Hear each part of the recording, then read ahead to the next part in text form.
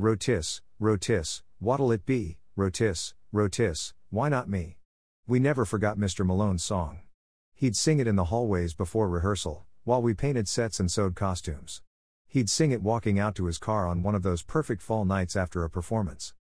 His song was fun and infectious, but we only sang it back to him once.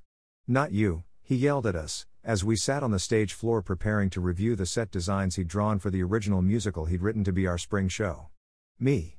Why not me? Mr. Malone. Not you. He stomped into the hallway, composed himself, and returned with his usual smile. We never asked him about it, and we learned not to sing his song. He watched us build the set for his original play, whispering, rotis, rotis, and we'd nod along, but never say the words. We assembled the metal pieces for the climax of his show while Mr. Malone muttered, rotis, rotis, what'll it be? We attached the gas line to achieve the stunning flame effect. Rotis, rotis, why not me?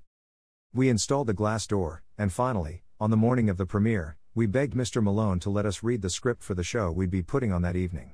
He'd been keeping it a secret, saying he wasn't finished editing, assuring us that our performances would be realer and rawer unrehearsed, ignited live on the big night as we read our lines off cue cards. But we never got the chance. 6 police officers entered the auditorium and demanded to see Mr. Malone. We tried to defend him, but the officers pushed us aside, leaned Mr. Malone over the stage, and handcuffed him, saying they knew what he was up to.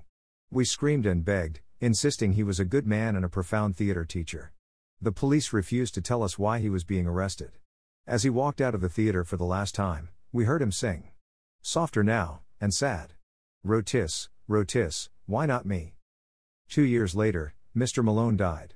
We passed around the article, with its large photograph of Mr. Malone, dressed as a chicken, feet bound by twine, skewered through the mouth and anus on metal spikes, incinerated in a 700-degree rotisserie oven on stage during the sold-out premiere of his play Rotis, Finally Me at Springdale Christian Academy.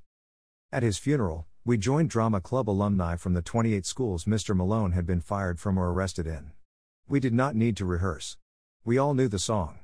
Standing behind Mr. Malone's blackened bones, piled in a plastic tray, all 400 of us sang, loud enough for him to hear in heaven, Rotis, rotis, what'll it be?